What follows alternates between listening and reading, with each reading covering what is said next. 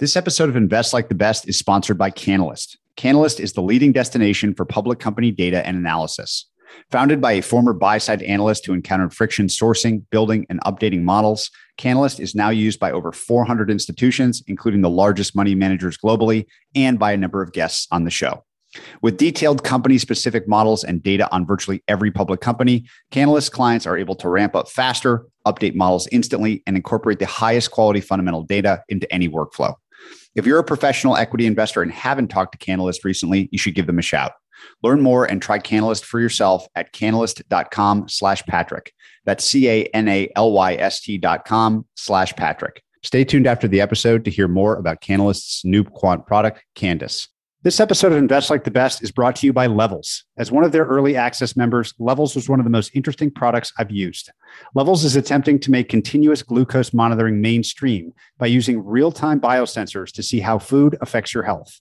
Using Levels made me realize how little we understand about what's happening inside our bodies, and it was the only product that has ever made me willing to log food.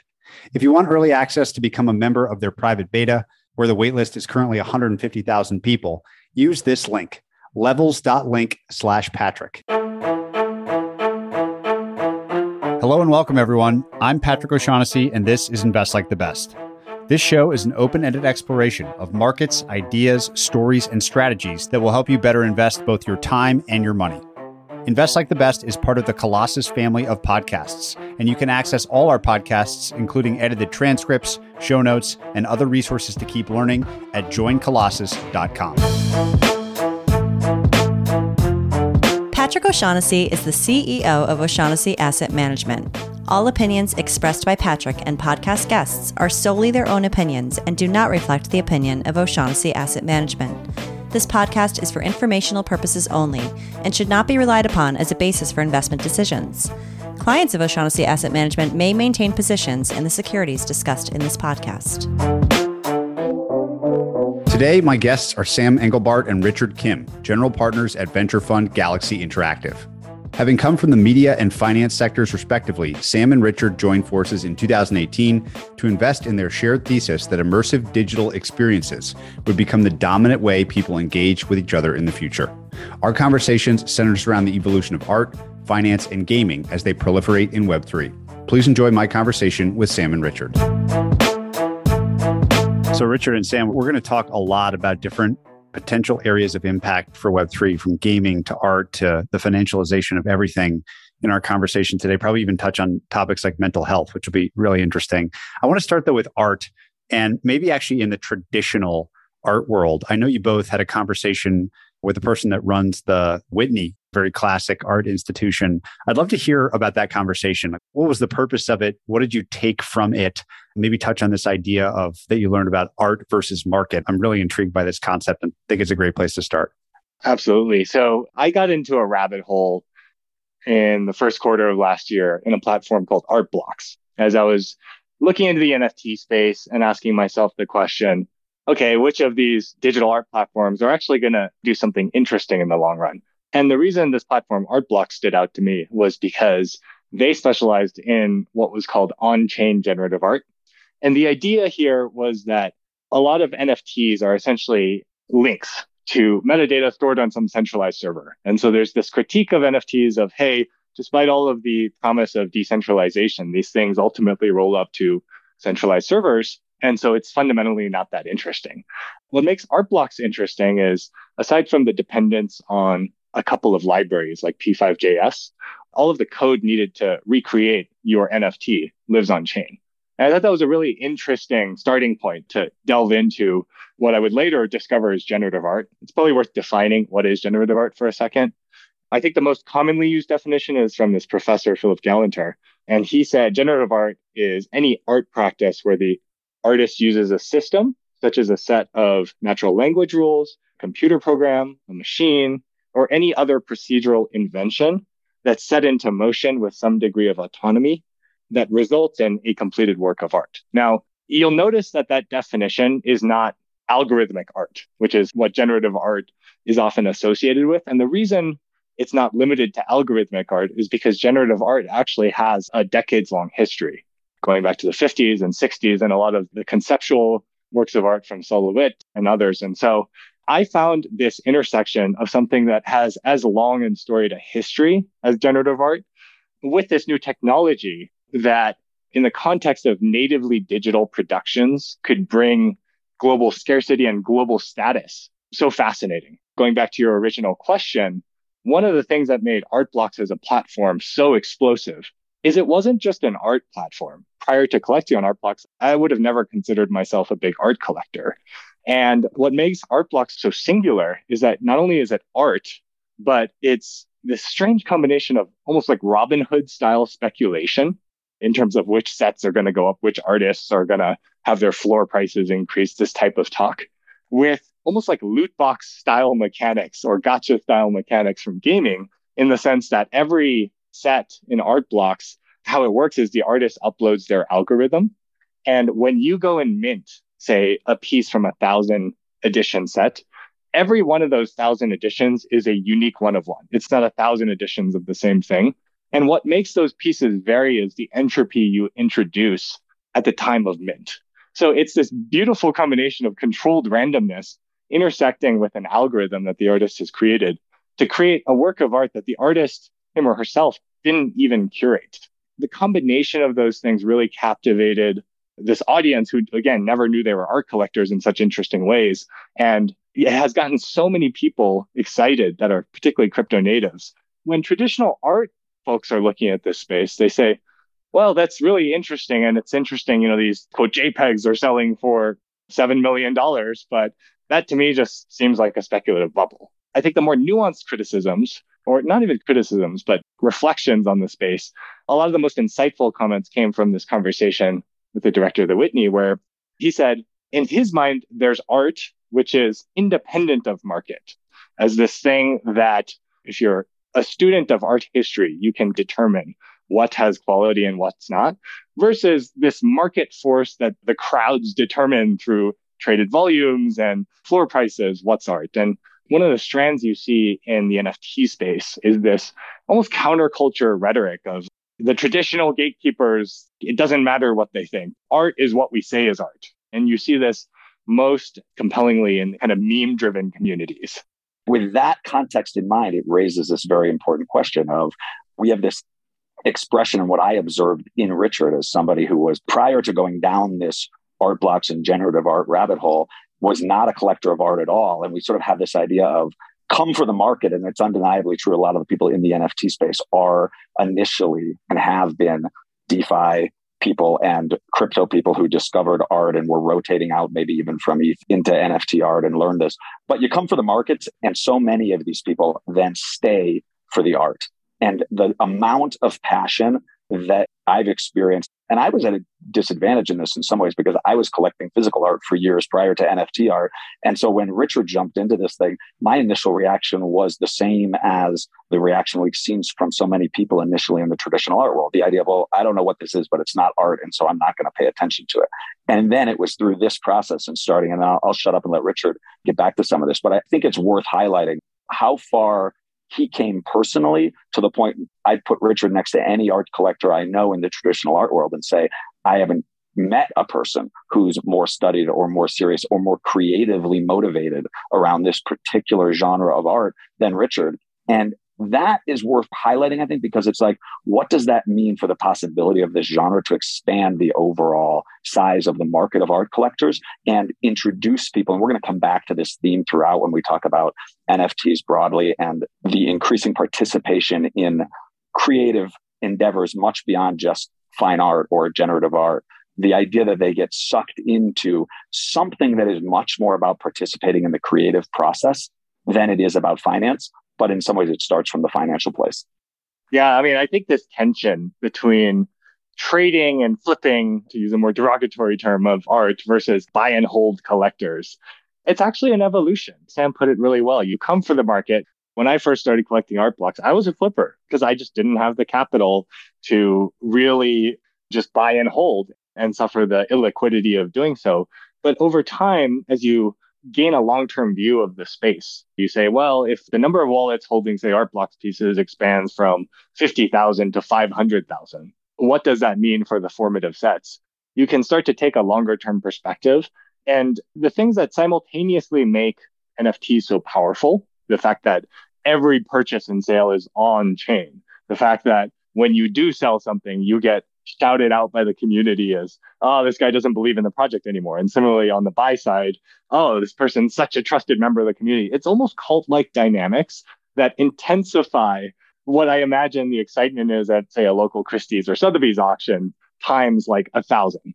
And it becomes so wrapped up in your identity of who you are in these digitally native realms that it's a very interesting tension. And one example of this that's a pretty interesting experiment in game theory, one of the leading generative artists, Dmitry Cherniak, who created the set Ringers, which is probably the first art block set to bring the platform into mainstream consciousness. His set went from floor prices of, say, 1 Ether. The mid cost, I think, was, I don't remember exactly, I think it was 0.1 ETH. And at some point, the floors hit about 100 ETH in this set. He created a really interesting experiment where one of his sets, the Eternal Pump, there's only 50 of them. What he said to all the pump holders was, I'm going to create a set called the Raptures. Initially, the supply of Raptures will be limited to 50, i.e. one for every Eternal Pump holder.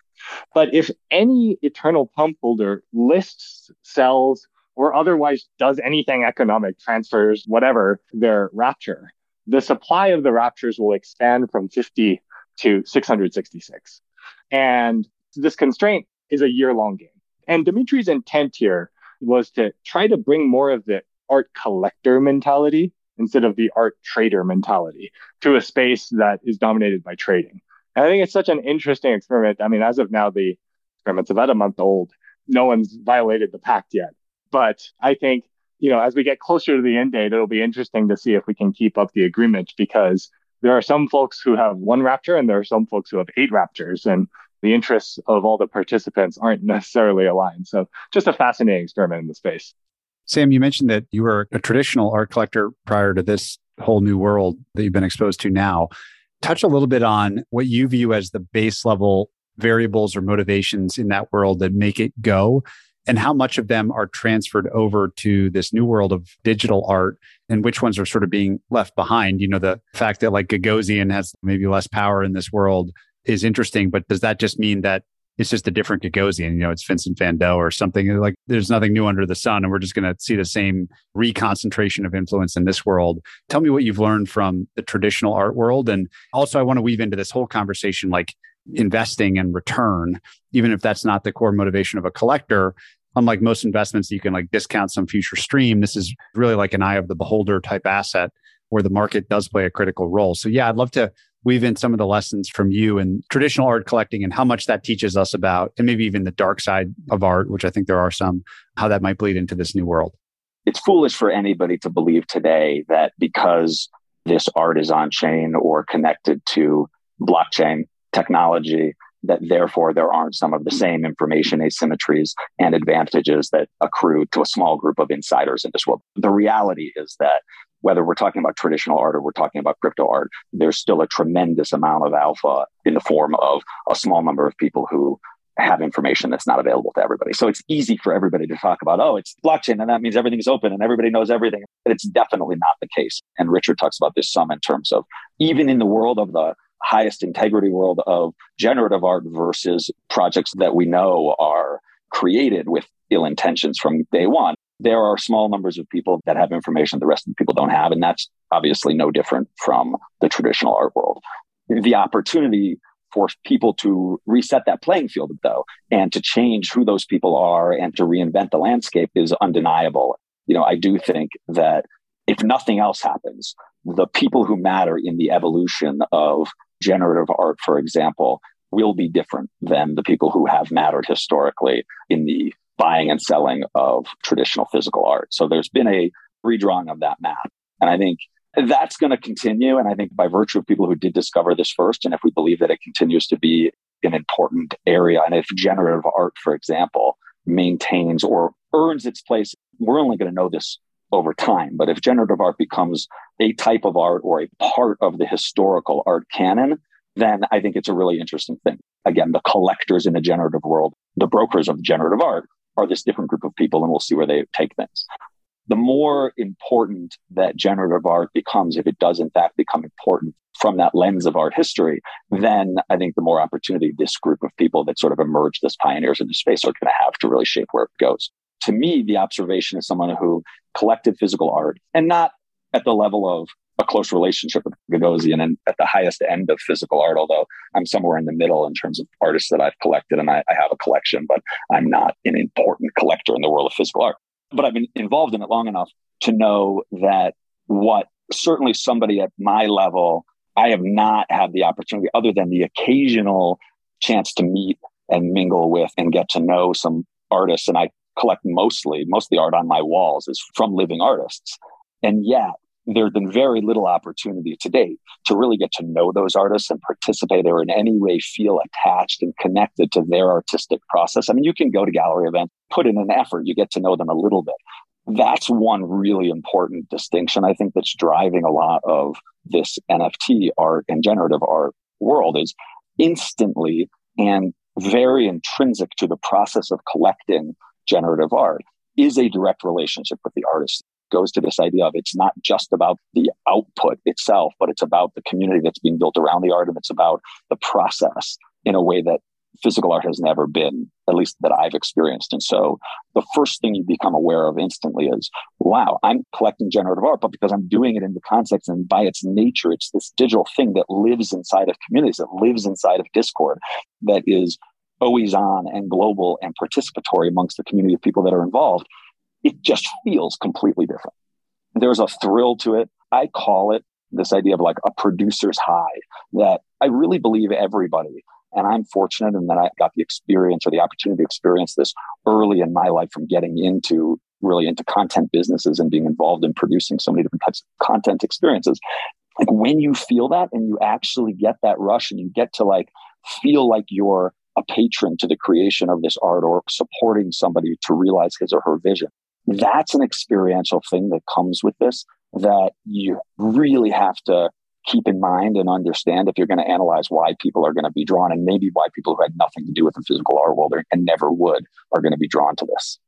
It raises for me such like a critical, interesting question. Sorry, this is going to be a bit of a long question, but I'd love to spend as much time on it as you guys want to.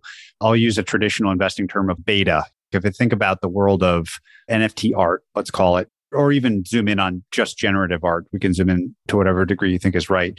Does it make sense if somehow I could own an index-like product in this space, which I'm sure will come at some point, may not be there now? Is the beta attractive?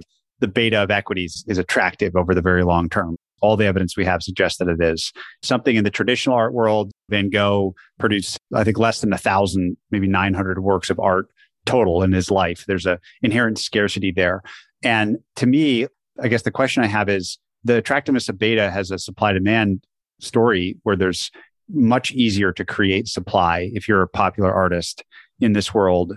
And maybe Sam, from your previous experience, like creating a movie, you can only create so many. They're expensive. They're hard. When the creation of new supply and the time lag between increased demand and new supply is so fast and low and frictionless as it seems to be in this world, it makes me worried as an investor that there's going to be any value to capture or beta return. So how do you think about those dynamics in this space?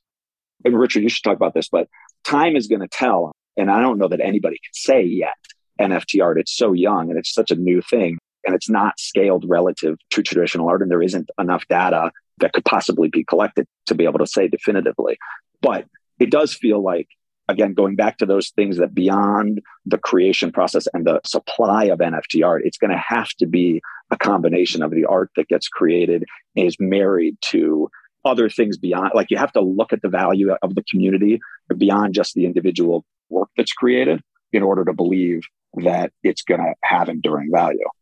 I think it's worth drilling into two platforms as a test case of this question. One is Artblocks, which we've already discussed. Artblocks is interesting because it's a curated platform. So the supply is not infinite, but has to pass Artblocks' curation board. The other end of that spectrum is a platform on Tezos called FX Hash. And think of FX Hash as an open minting platform for generative art where anyone, you and I could go create some code and drop it on FX Hash. Think of that as the wild, wild west. It's the latter platform where supply is actually literally infinite. And yet what's so interesting about it is that the community that's come up around it has become the gatekeeper in terms of which artists are valuable, why are they valuable? If it's a known artist, what are the factors that make one set valuable and another set not so valuable? What's the right supply for an artist to be dropping? All of these community mores that traditionally were in the hands of a Christie's or a Sotheby's or the dealers in the space is now outsourced to community. And you would think that model would not work well. I do think we need a bifurcation. Just to answer your specific question, I think a beta strategy in something like the generative art space is actually a very bad strategy because of the infinite supply issue. What I look for when investing into generative art NFTs is things that meet a couple buckets. The first is, what is the proxy to the platform itself? So in the case of Art Blocks, it was Squiggles because it was the first set released on Art Blocks, and Squiggles effectively traded as seed stage convexity in Art Blocks, the platform itself. And you could say the same for, in the case of Quantum Art, which is a photography curation platform led by Justin Aversano that we also invested in.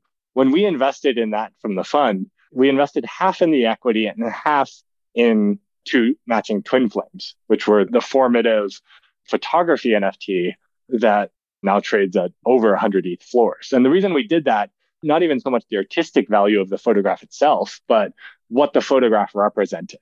In the case of FX Hash, it's the RGBs that were created by the founder of the platform. So those first sets will always retain value. And then you get to the second question of, okay, who are the artists that 10, 50, 100 years from now are likely to be known as having released formative work on the platform? And that's obviously a more tricky question. You can look at things like traded volumes and some of the community myths that have been created around particular artists. But, I would say that a lot of the value on the platform tends to concentrate in these, call it blue chip artists. And so then you're left with this long tail that may be amazing art, but unless the strength of the community myth, to Sam's point, has a certain amount of velocity and staying power, these things generally tend to trade off over time. It goes back to the heart of what is an NFT, what makes an NFT interesting. I think Kevin Abosch had a great quote in his talk recently where he said NFTs are a node around which communities can gather, a living, evolving piece of art, a performance that we're both willing and unwitting participants in. So the NFTs that really engage community have an active participatory process, like Matt Cain's Gazers is a good example of this. It's essentially like the lunar cycle. And this NFT is going to evolve over hundreds of years based on the lunar calendar. And so a community is formed around that. I think stuff like that's pretty interesting. Evolution meaning the art itself will change based on an external variable? Exactly. Yes. The exact variables aren't even known yet. So it's a process of discovery where the community is constantly finding new things, and it's quite fun. It's interesting to think too about this process of risk management, I guess, in terms of investing in NFT artists and the idea Richard's talking about. If you're at least focused on the defining sets, or you could say the artists, it almost feels at this point like you could include, for example, someone like Beeple in this conversation around NFT art and say, well, and here's an issue where he's got so much supply too that then you got to figure out, well, within his works, which are going to matter, which is a different conversation. But I think we can all now probably say whether he ends up a chapter in a book or a paragraph in a chapter is still TBD, but he's cemented by virtue of being one of the first and of being so intrinsically tied to this idea and this moment in time. It's hard to imagine that he's not going to be an artist in the long term that you look back at it and say, well, okay, there was this thing that happened. And again, if you believe that you've always got to evaluate art from the perspective of its timeline and the historical evolution of it and the canon of art through history, I think you can say that about him. You can say that about, again, if generative art, which feels like it's such a natural evolution of the creative process married with this technology of our times, that's how at least we come to saying, okay, within this space, we can narrow it down to some of the artists that we have high conviction. If this movement or this genre is talked about at all, which we believe it will be, these are probably a pretty safe bet that they maintain in the conversation. I mean, maybe just to put a fine point on this opening conversation around art specifically, it seems like as a category, it is undeniably cool and interesting as a new expression of human creativity. Like, it's hard not to look at some of these projects and just think, wow, that's so creative and cool and new and different. And therefore, it's not surprising that people with means want to collect these things. There's plenty of precedent through history. Like that's undeniably true in my view. To then make the leap from that to like, okay, my opportunity cost, let's say is the S&P 500 or something, that I should make the leap to including this in my portfolio is the one where I don't know the answer to.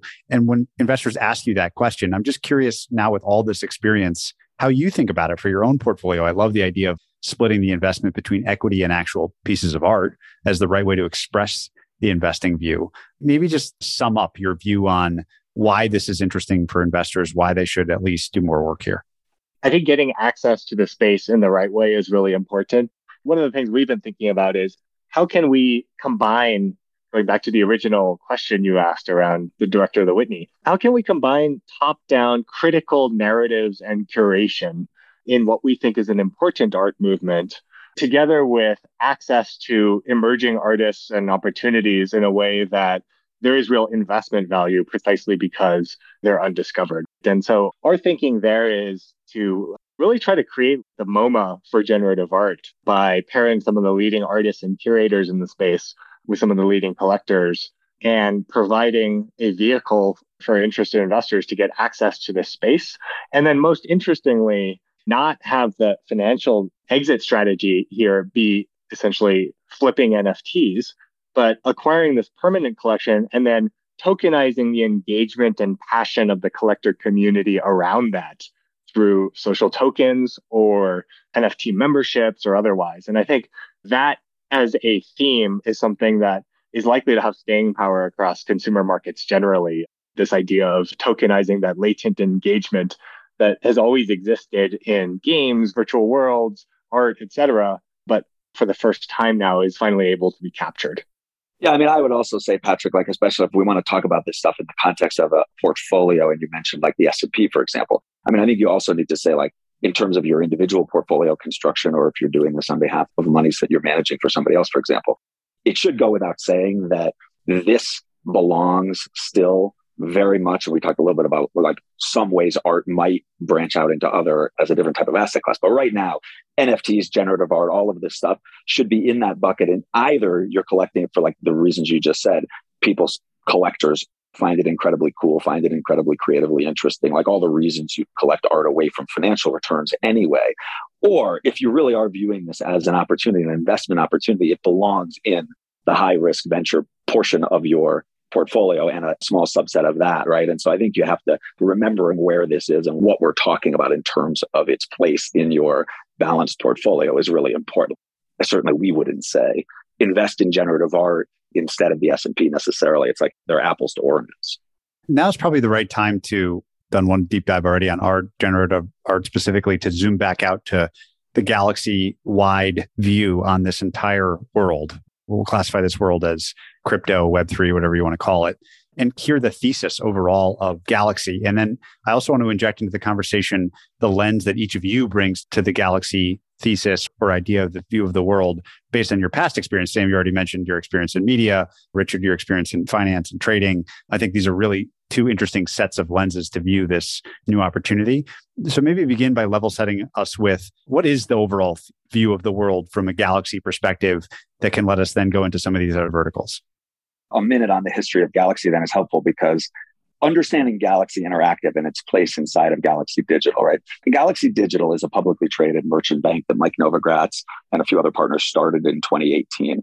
The vision there was really to be the institutional bridge to Web3 and blockchain and crypto, and to provide a place for people to gain access to the space broadly in as simple a way as possible to really enable people to access crypto and blockchain.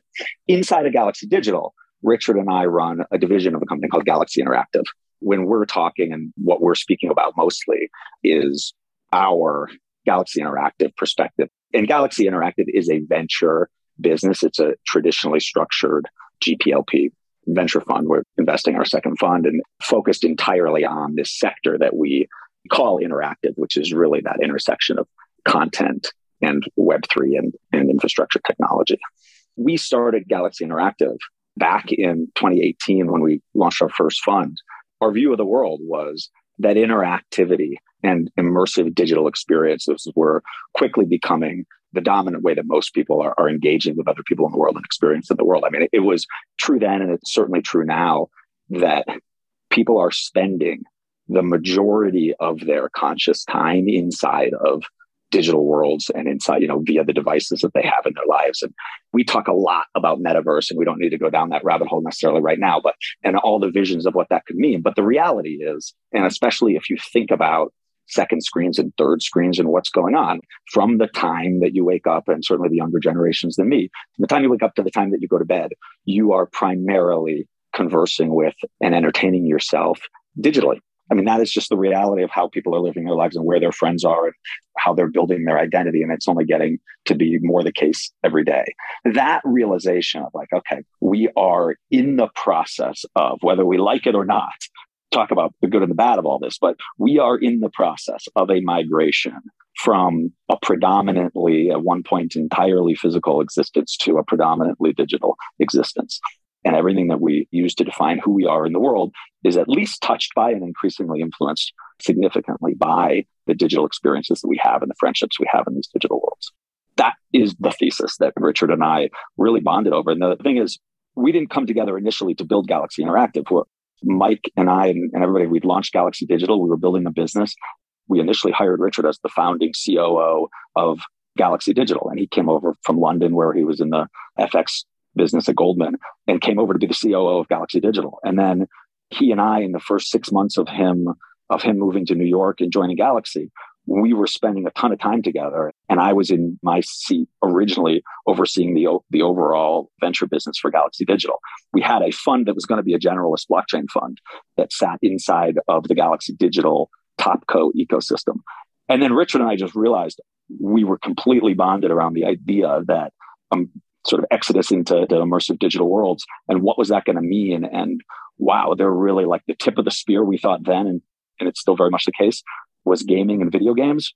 That was my perspective from having been a media investor and content producer and creator for 20 years, every imaginable type of old media that then led me to video games. And by 2018, it was like very clear that this is the most interesting thing happening in the evolution of media and content.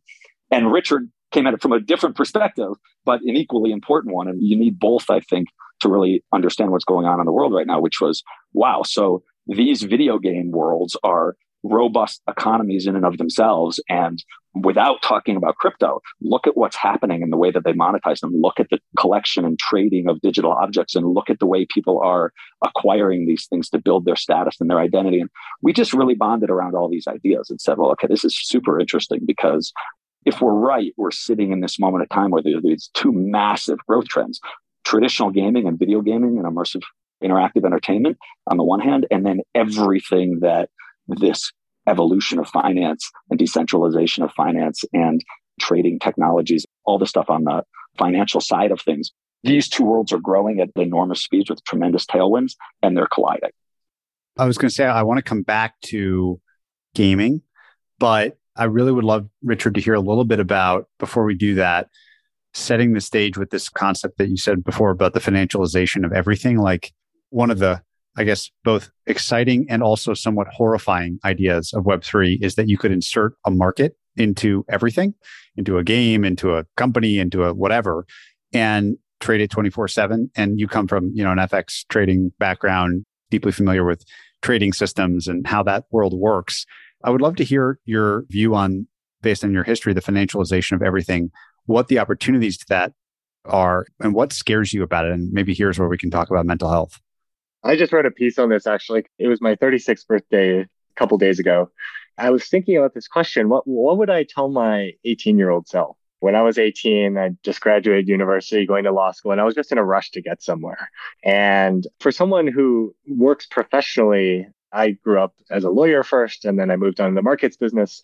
These are all zero-sum markets. And I think particularly for those coming from a financial industry background to crypto, they bring this zero-sum mentality that is perhaps the most destructive thing possible coming to Web3, because Web3 is this environment of abundance, not scarcity. And if you bring that mentality, you'll come to all the wrong conclusions. So I concluded I would tell myself that don't be a trader, be a builder, and play these games of abundance, and actually try to restrict your optionality entirely on the speculative sphere of Web3. Because if you unpack what does Web3 mean, and if it really boils down to the financialization of everything, There's three distinct buckets of it in my mind. There's a speculative sphere because you can now tokenize so many different things. The opportunity for markets and best execution and price discovery and all these things, lending has just massively expanded. That's one sphere. The other sphere is for participants. How do you earn these tokens? If tokens are the lifeblood of networks generally, one path you could take is come to the space with zero capital. I get asked this question all the time. How do I get started? There is now a credible path where you don't need to come to the space with 10 ETH and make your way by flipping NFTs. You could go discover, how can I productively spend my time and participate in as many networks, DAOs, et cetera, that correlate with my interests and values, and just earn, never really think about trading and which projects are going to outdo the other. And then there's a third sphere of the consumer side of it, of spending these tokens on, say, NFTs or skins in games, et cetera. And all these three spheres today, when I hear talk about Web3, they get conflated into one bucket. And what worries me about that is I just don't think retail, mass retail, is ready for the financialization of everything. Why? Because the psychological impact of having these tokens, which are greater than 100 vol assets, go up and down, and thinking, oh, I should have sold at that local top and I should have bought at this local bottom, it will kill you. You literally will not have the stamina to survive the game. And in my post, I was recounting how I bought 10,000 ETH at 97 cents in 2015 after reading a fantastic book about the promise of ETH. And then I printed out on a paper wallet and I told myself, I'll come back to this in 5 years. And then 3 weeks later, I was reading an article on ETH and I saw it was $2.25. And I said, oh my God, I have to sell that. That's a 3x in 3 weeks. The ROI of that is insane. What I did when I sold that was I created a mental block in my mind of, okay, I'm obviously not going to buy this thing until it goes back below $2.25. And obviously that didn't happen, right? It just went from there. And so these missed opportunities, they really, really add up over time if you believe the super cycle hypothesis.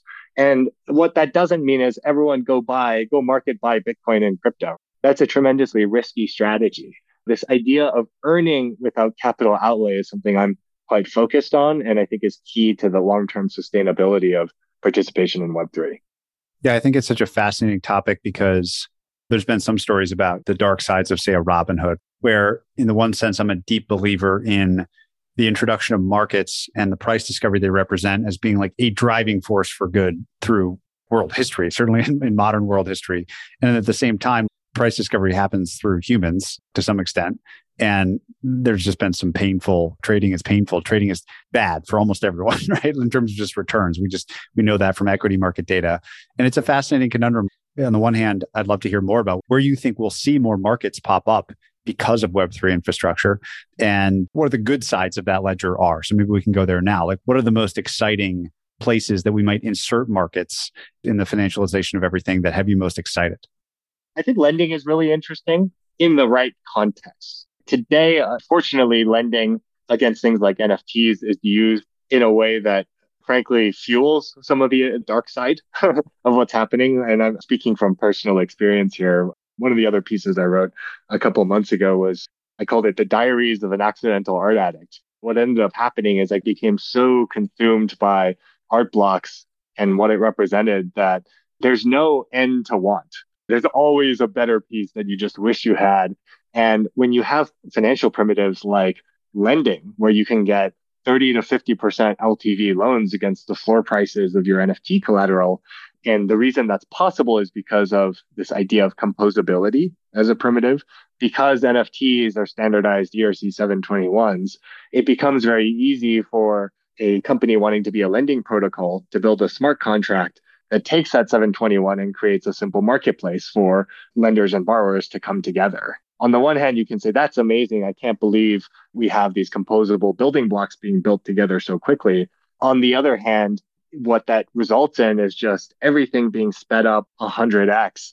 And if you start with this fundamentally unstable base of desire, these financial building blocks will compound you probably into oblivion. So the question is, what is the healthy version of this world? And the healthy version of the world is one where you have marketplaces for virtual goods of all kinds, whether NFTs, in-game skins, membership tokens, in communities, whatever.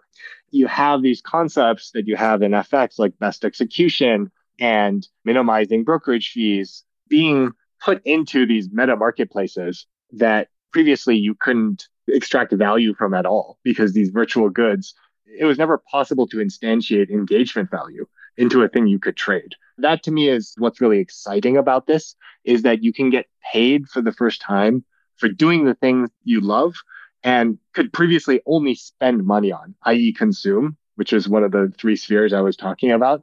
Now you can earn and consume at the same time. And I think that's the long-term promise. Sam, what about you? What has you interested and or concerned about this financialization of everything trend that DeFi kind of writ large might represent? A couple of things. On the excited and optimistic side, buried in what Richard was saying, is this idea that by actually participating and not getting sucked into the speculative financial games, but participating in the things you love to do, it's enabled this whole group of people to create value for themselves in a way that they never could before. And they don't need to put themselves at tremendous financial risk to do that. They just need to actually build and execute on a set of skills that many of them have and are finally, for the first time through this, scalable in a way that they weren't previously. I'll give you a real close to home story that I find super inspiring about all of this. And it is exactly what Richard was talking about. I mean, my sister, Tara, who for 20 years has been an incredible, frankly, underappreciated independent musician and artist that is creative in every imaginable way, both in music and in visual arts, and has spent most of the last 20 years of her career building up skills around community building. And initially really in an effort to apply those talents to build an audience for herself and for her own music. And she had no money to bring to the NFT art world in a speculative way. All she had were her skills and her abilities that she'd honed in terms of how to build audiences and how to expose people to creativity and share her ideas. And in this period of time, she's radically changed her life.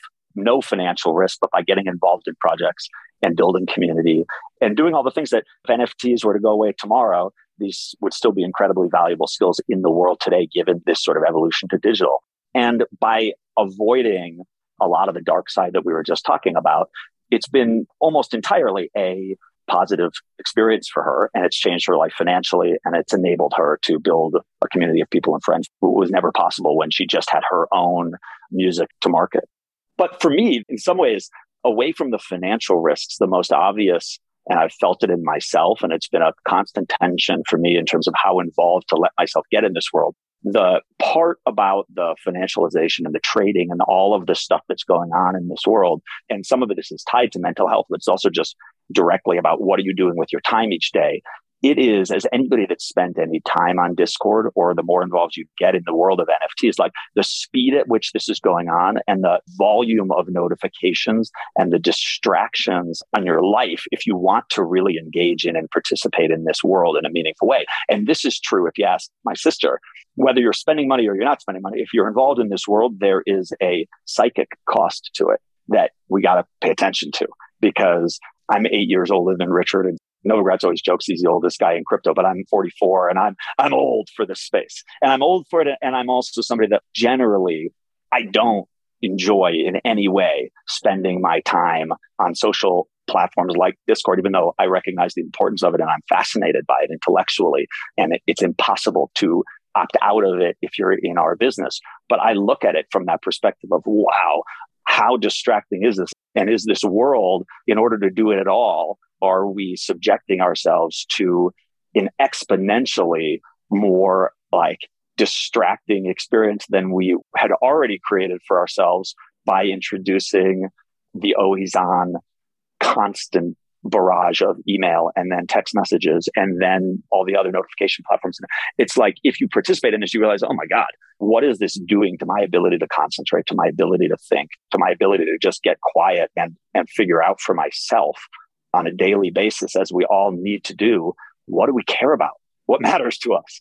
That's my biggest concern. And it's 180 degrees from the minutia of financial market sophistication. It's more about what life are we living? What are we thinking about? What do we value? But then if you ask about the dark side of that, so that's a very personal, individual thing. Are you or aren't you actually realizing a quality life for yourself?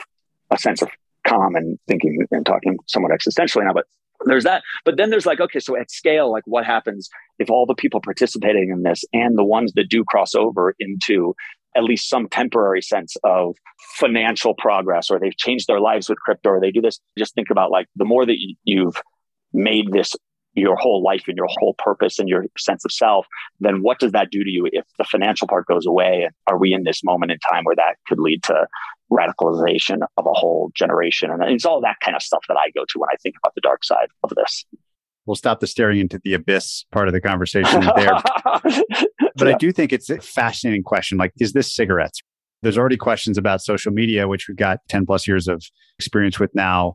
Is this more of the same of, will we look back on this in 30 years and say, can you believe we let our 16-year-old trade this shit, on their phone? Like, it's an important and fascinating question. We're not going to have the answers here today. So let's focus on the positive. And I want to get to gaming.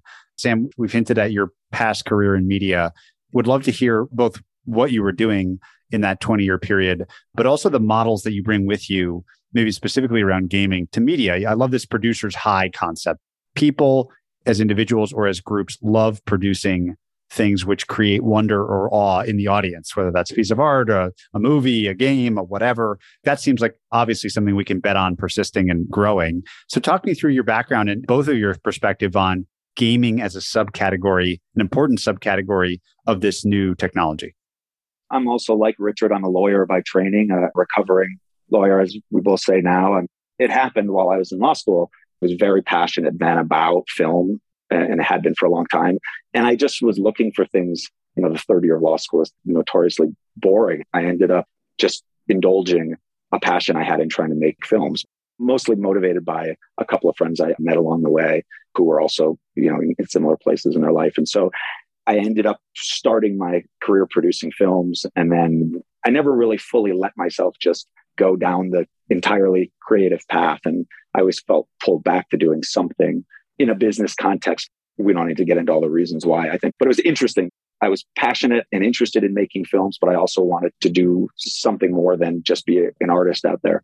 So that led to really a career in traditional media, investing and building businesses in really every possible old media, as we say. Like if it was a business in the media sector that was in or had been in secular decline, I was probably involved with it in one way or another from 2002 to 2015 or so with a longtime friend and partner. Initially, I went to work for him, a guy named Michael Lambert, who had his own amazing career in media. I went to work with him and then we ended up partnering. We built a couple chains of movie theaters and we rolled up record labels and we were involved in production companies and all of that. And that just, I think very naturally, if you were doing old media from 2000s, led me to digital media and more emerging media tech, just mainly out of curiosity and things were happening in the space. YouTube had launched and the iPhone was released and streaming video was becoming possible. And you see all those things. And it was just, even back in 2010, it seemed impossible to miss the fact that video games were going to be incredibly important in this story and in the way that people were consuming content. I invested in my first game studio. I convinced Michael to let me have a little allocation of one of our portfolio companies to build a portfolio of earlier stage venture bets. And one of the first ones was a video game studio called Seismic Games, which ended up getting sold to Niantic in 2016.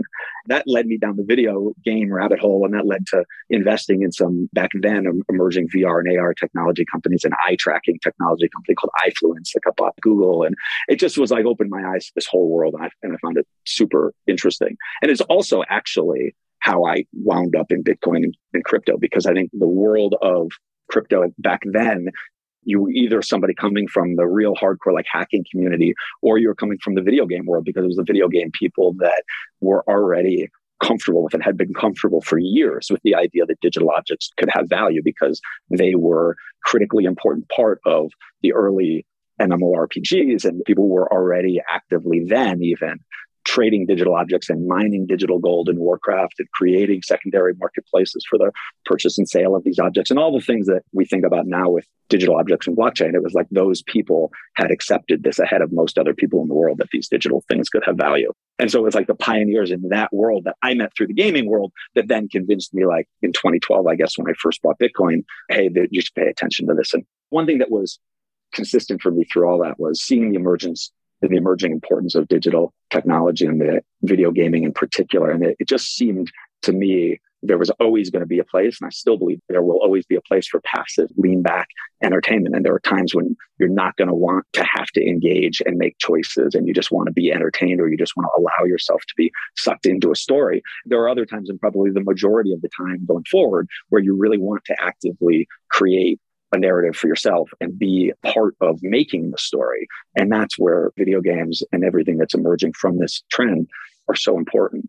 What that leads me to think about now, and as we look at gaming and blockchain and crypto, I think the observation I have is how hard it is to actually tell great stories. If you've had the opportunity to engage with traditional media and understand film and TV, and especially content pre the last 10 or 12 years where everything got chopped into shorter and shorter blocks. And back when the format still allowed for and required the telling of a great story in 3 acts and the evolution of characters and the journey that they're on and all the things you think about with storytelling that I think are universally true. And we've been talking about them going back to Plato and Aristotle. And I don't think anything's going to change going forward. And we need to remember that. And I think some experience with traditional media and traditional storytelling can really inform how you think about video games and how you think about, especially like as new genres of games and games intersect with blockchain and all this stuff. Some fundamental things are not going to change. I think storytelling in particular is timeless in terms of what ultimately attracts people to great stories and how great stories are defined, because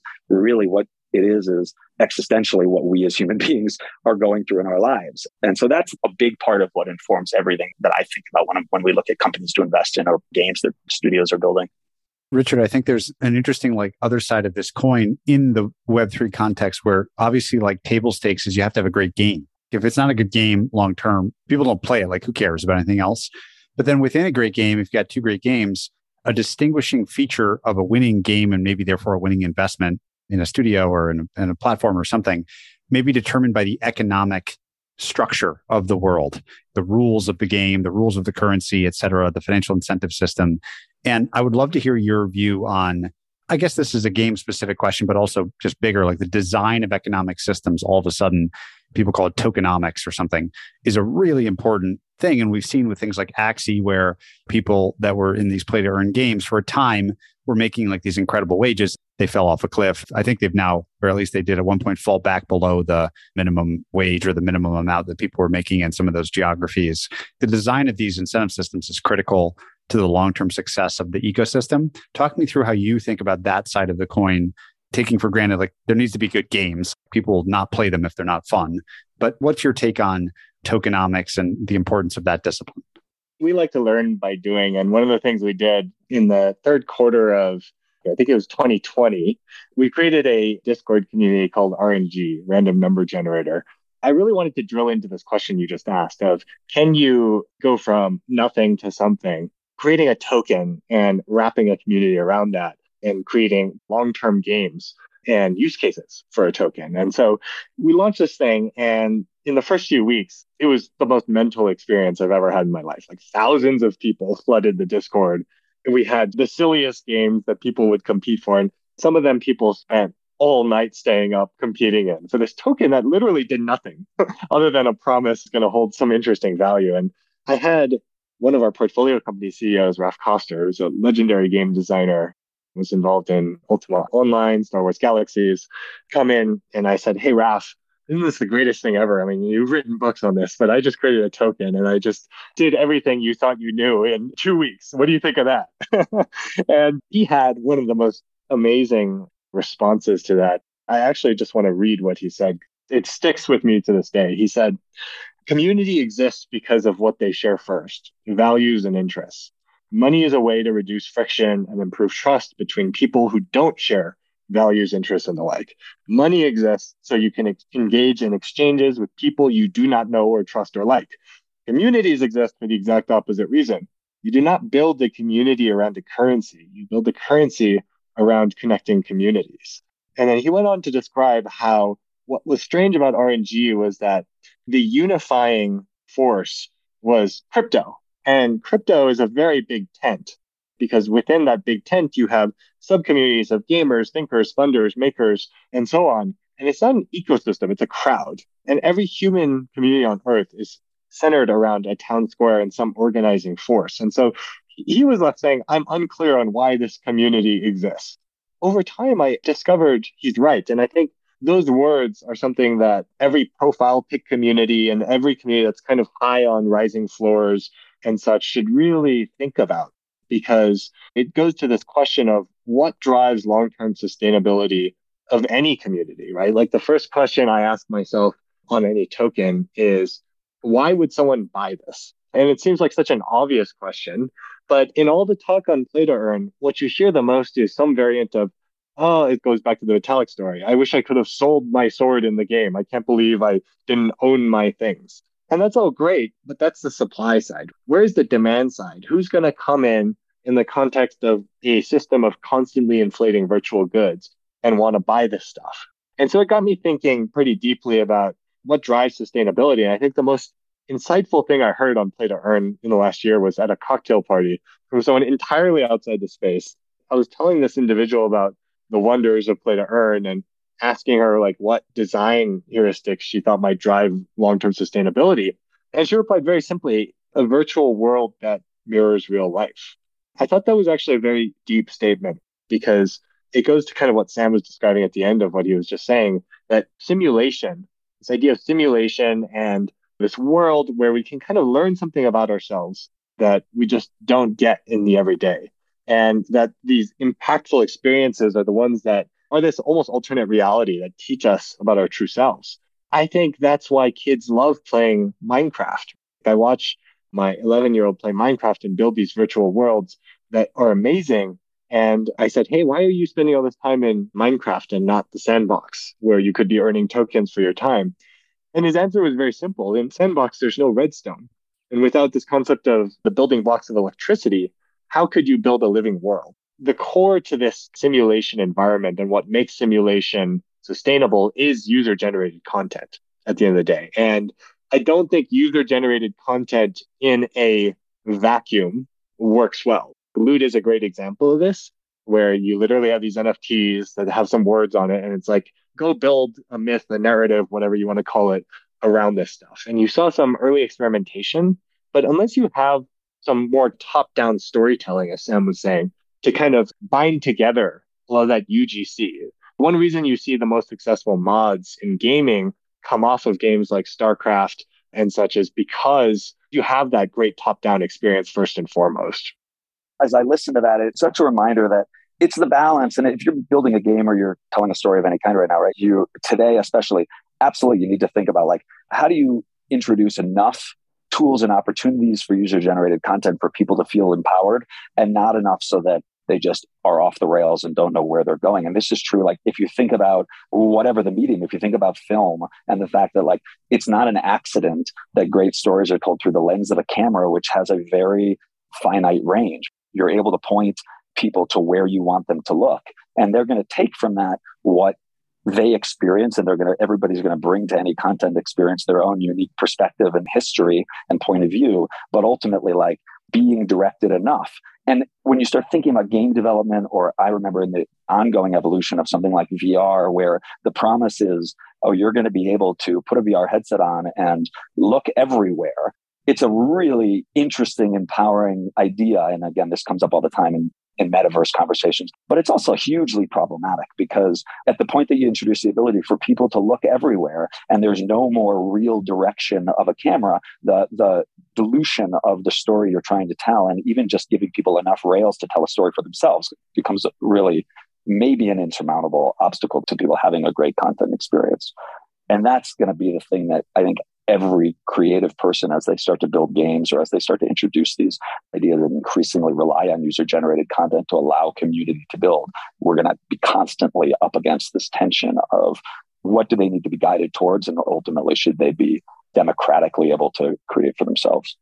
Coming back to like an investor's perspective on all of this, Richard, I thought that answer was so interesting. So many interesting aspects that we could dive deeper on: community before token and mimicking the real world and all of these things. And then there's been the reality in gaming that some of the most successful, both usage and financial outcomes, have been in platform companies. You could think of Minecraft like a tooling company. You could think of Roblox like a platform or a tooling company that allows the creation of other stuff on top of it. So when you take that reality and then think about investing in gaming or gaming related companies or projects in Web3, how do you think about where that return might accrue? Are you thinking about it in those terms, or is it more bottom up? What can we learn from what kinds of gaming companies have won in the past and apply that to the future or not? What's interesting is the types of content investments we've made are those that in success can parlay the UGC dimension of what they're doing into a broader platform. But I'm very skeptical of content pitches that start out purely as UGC plays for the reasons we've just discussed. So what you really want to see is that storytelling, that top-down great player experience, and then leveraging the mythology around the characters and the lore developed in that world to inspire users to create variants on that theme, and then use the power of Web3 to monetize some of those creations. I think that's the heuristic that we'll see be quite successful going forward. It doesn't start because you say we're going to be a platform. And any pitch that starts out that way when they have 0 users, I'm immediately quite skeptical of. They need to start as here's the world we're going to create. And again, that's the top-down perspective. We're going to create this world and this is the experience and people are going to want to live in it and spend time in it.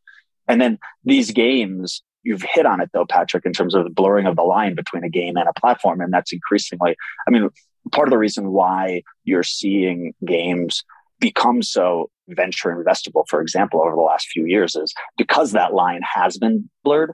The great games today are both content experiences from a top down, and they evolve into places where people can spend time and create a persistent life for themselves.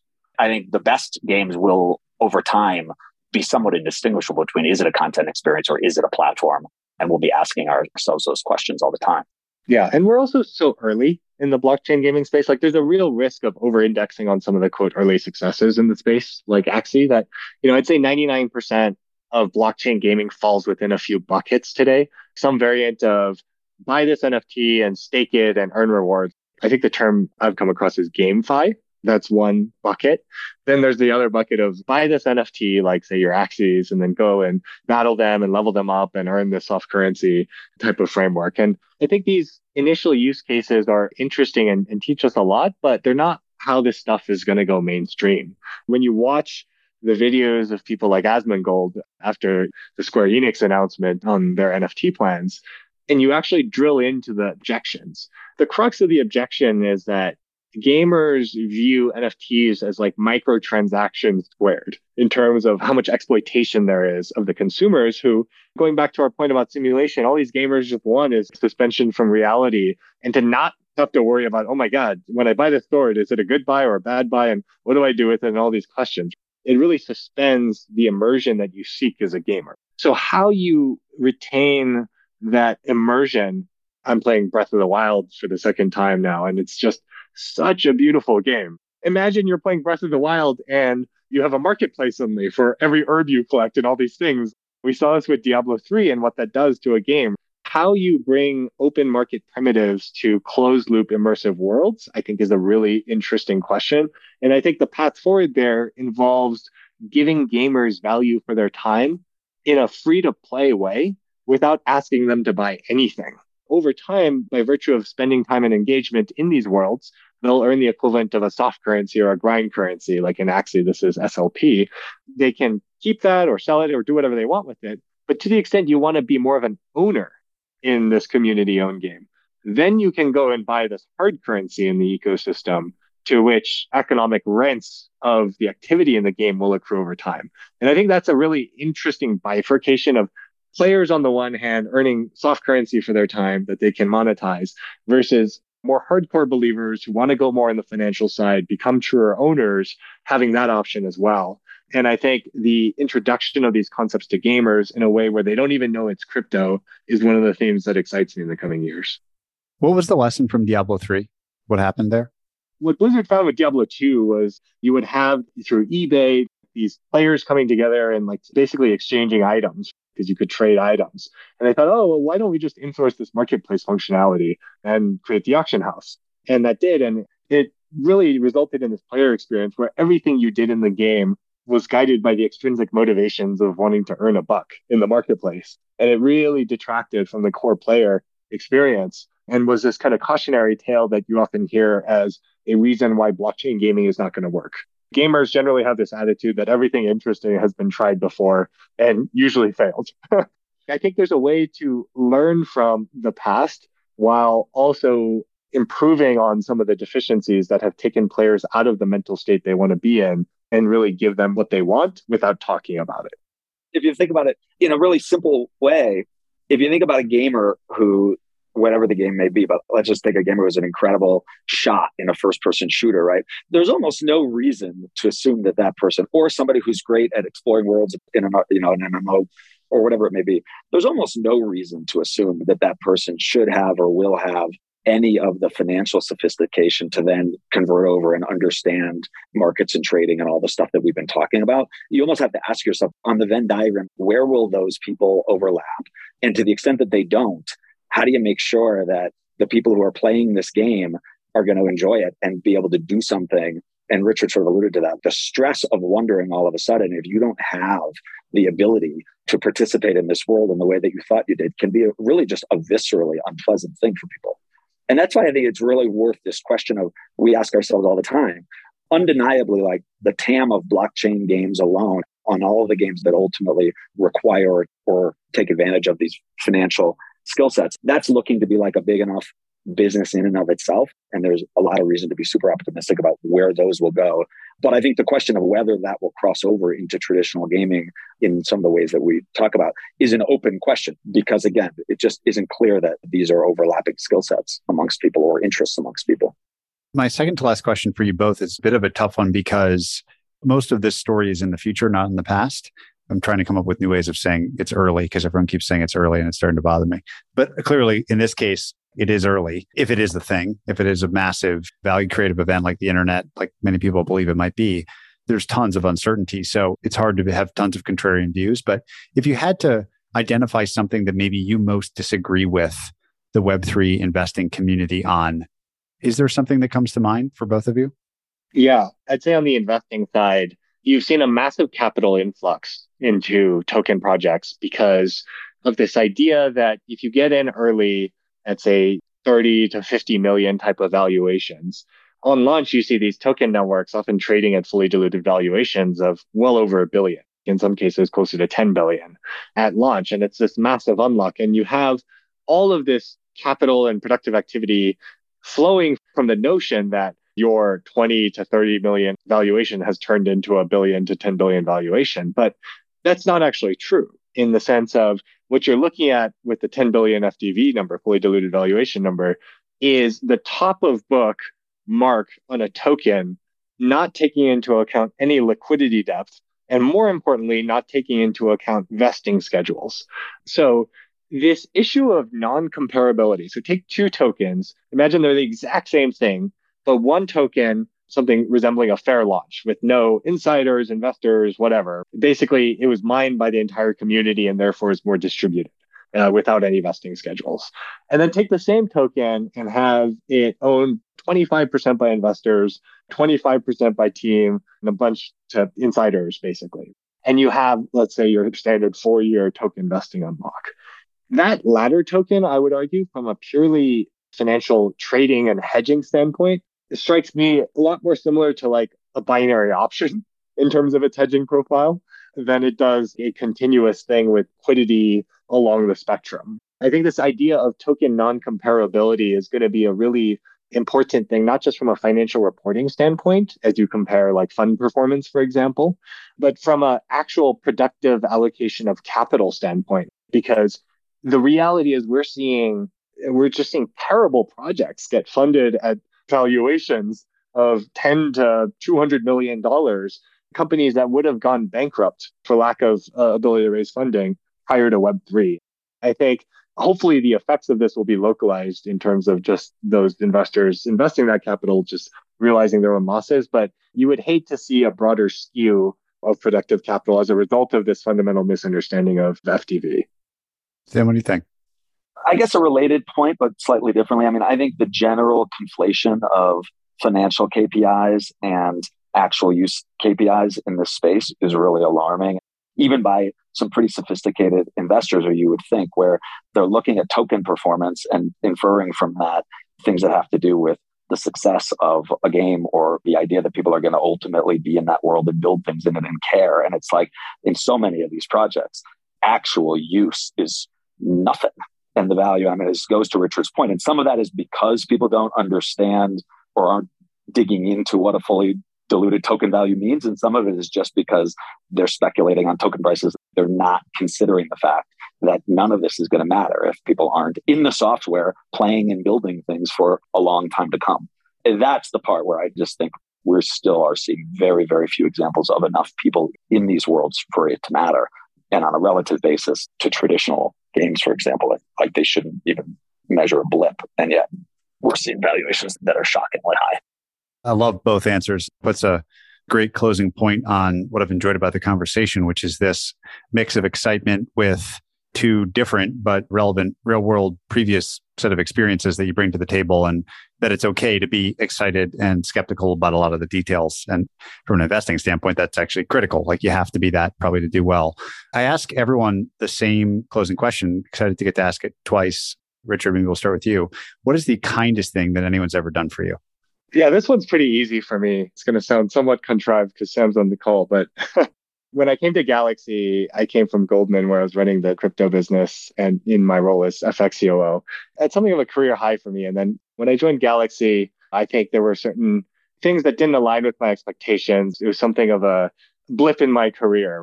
And it was a time when I really thought, I've been in these zero-sum markets for several years, and how am I kind of reinvent myself? And there was a moment in time when I felt like my only two friends were my 19-year-old analyst at the time and this guy, Sam, who really took a chance on me in saying, hey, let's forge this amazing shared destiny together of there's a lot of potential from Web3, crypto, and gaming, and let's go see if we can build a business around it. I think sitting here three and a half years later, it's been pretty incredible to have the blessing of having raised $650 million in the space and hopefully more soon. We're just getting started. So to have gone from that career trajectory where you feel like you're on top, but actually don't know anything, and then go and kind of relearn everything you thought you knew, I think is a very healthy thing to go through. And one where in this world that's changing so quickly, I'm just really grateful for having gone through that. How about you, Sam?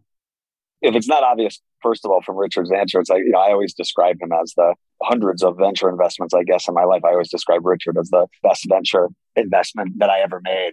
It's like, it should be pretty obvious to everybody that got a chance to hear how his mind works and also the humanity behind all of it.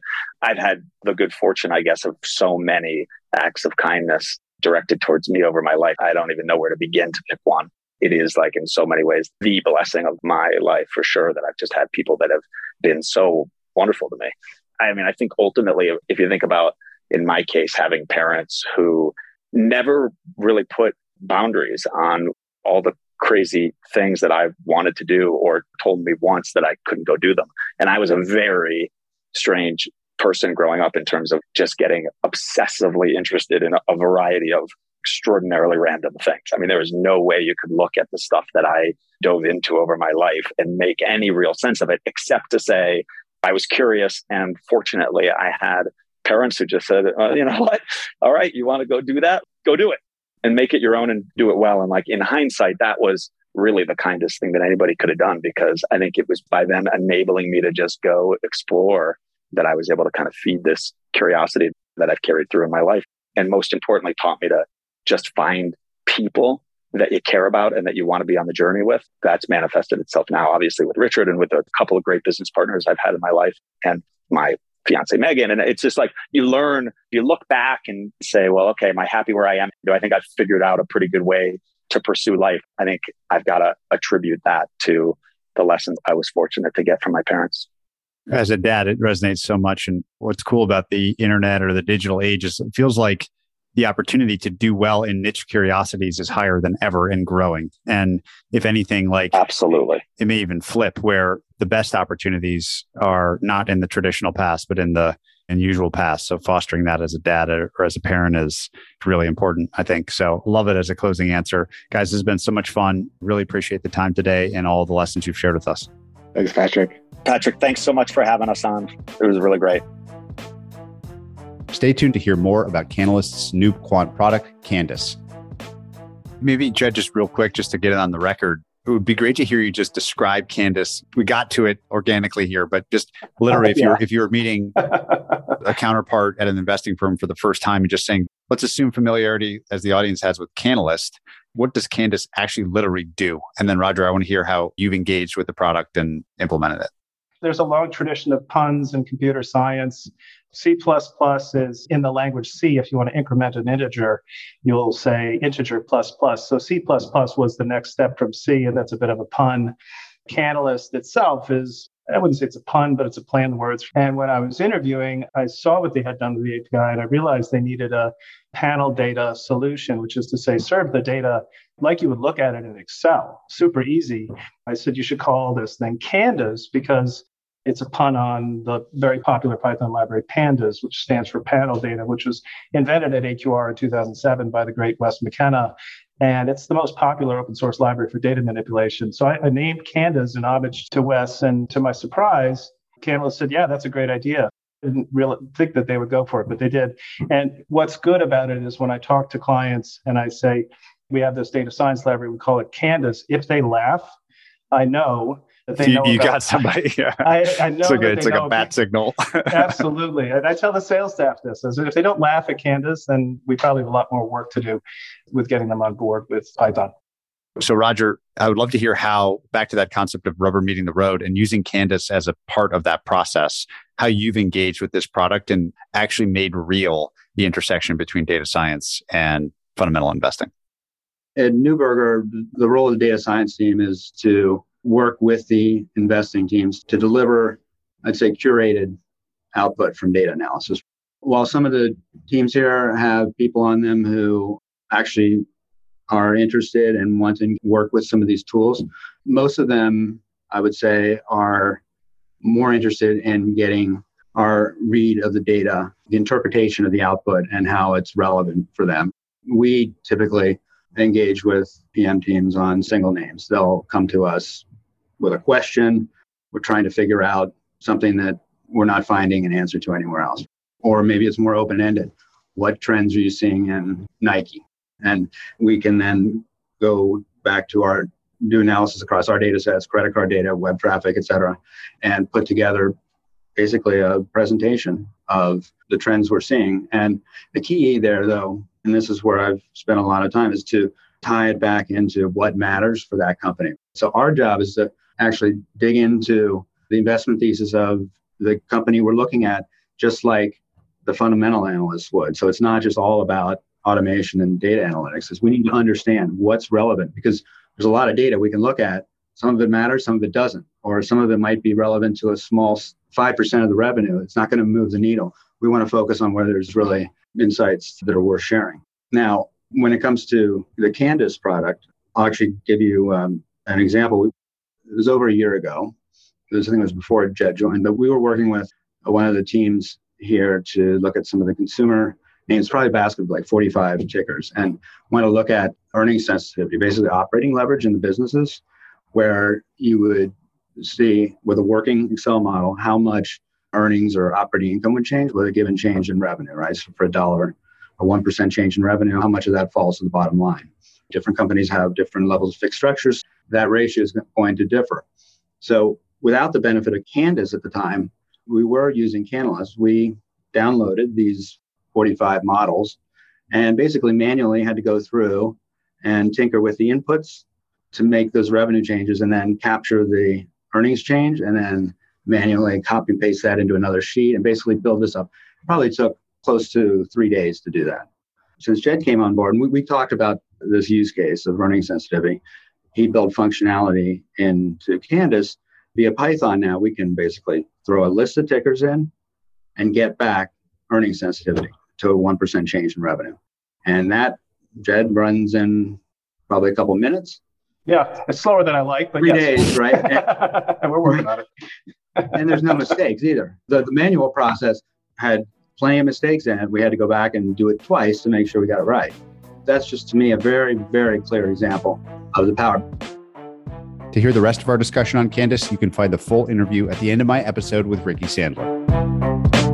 If you enjoyed this episode, check out joincolossus.com. There you'll find every episode of this podcast complete with transcripts, show notes, and resources to keep learning.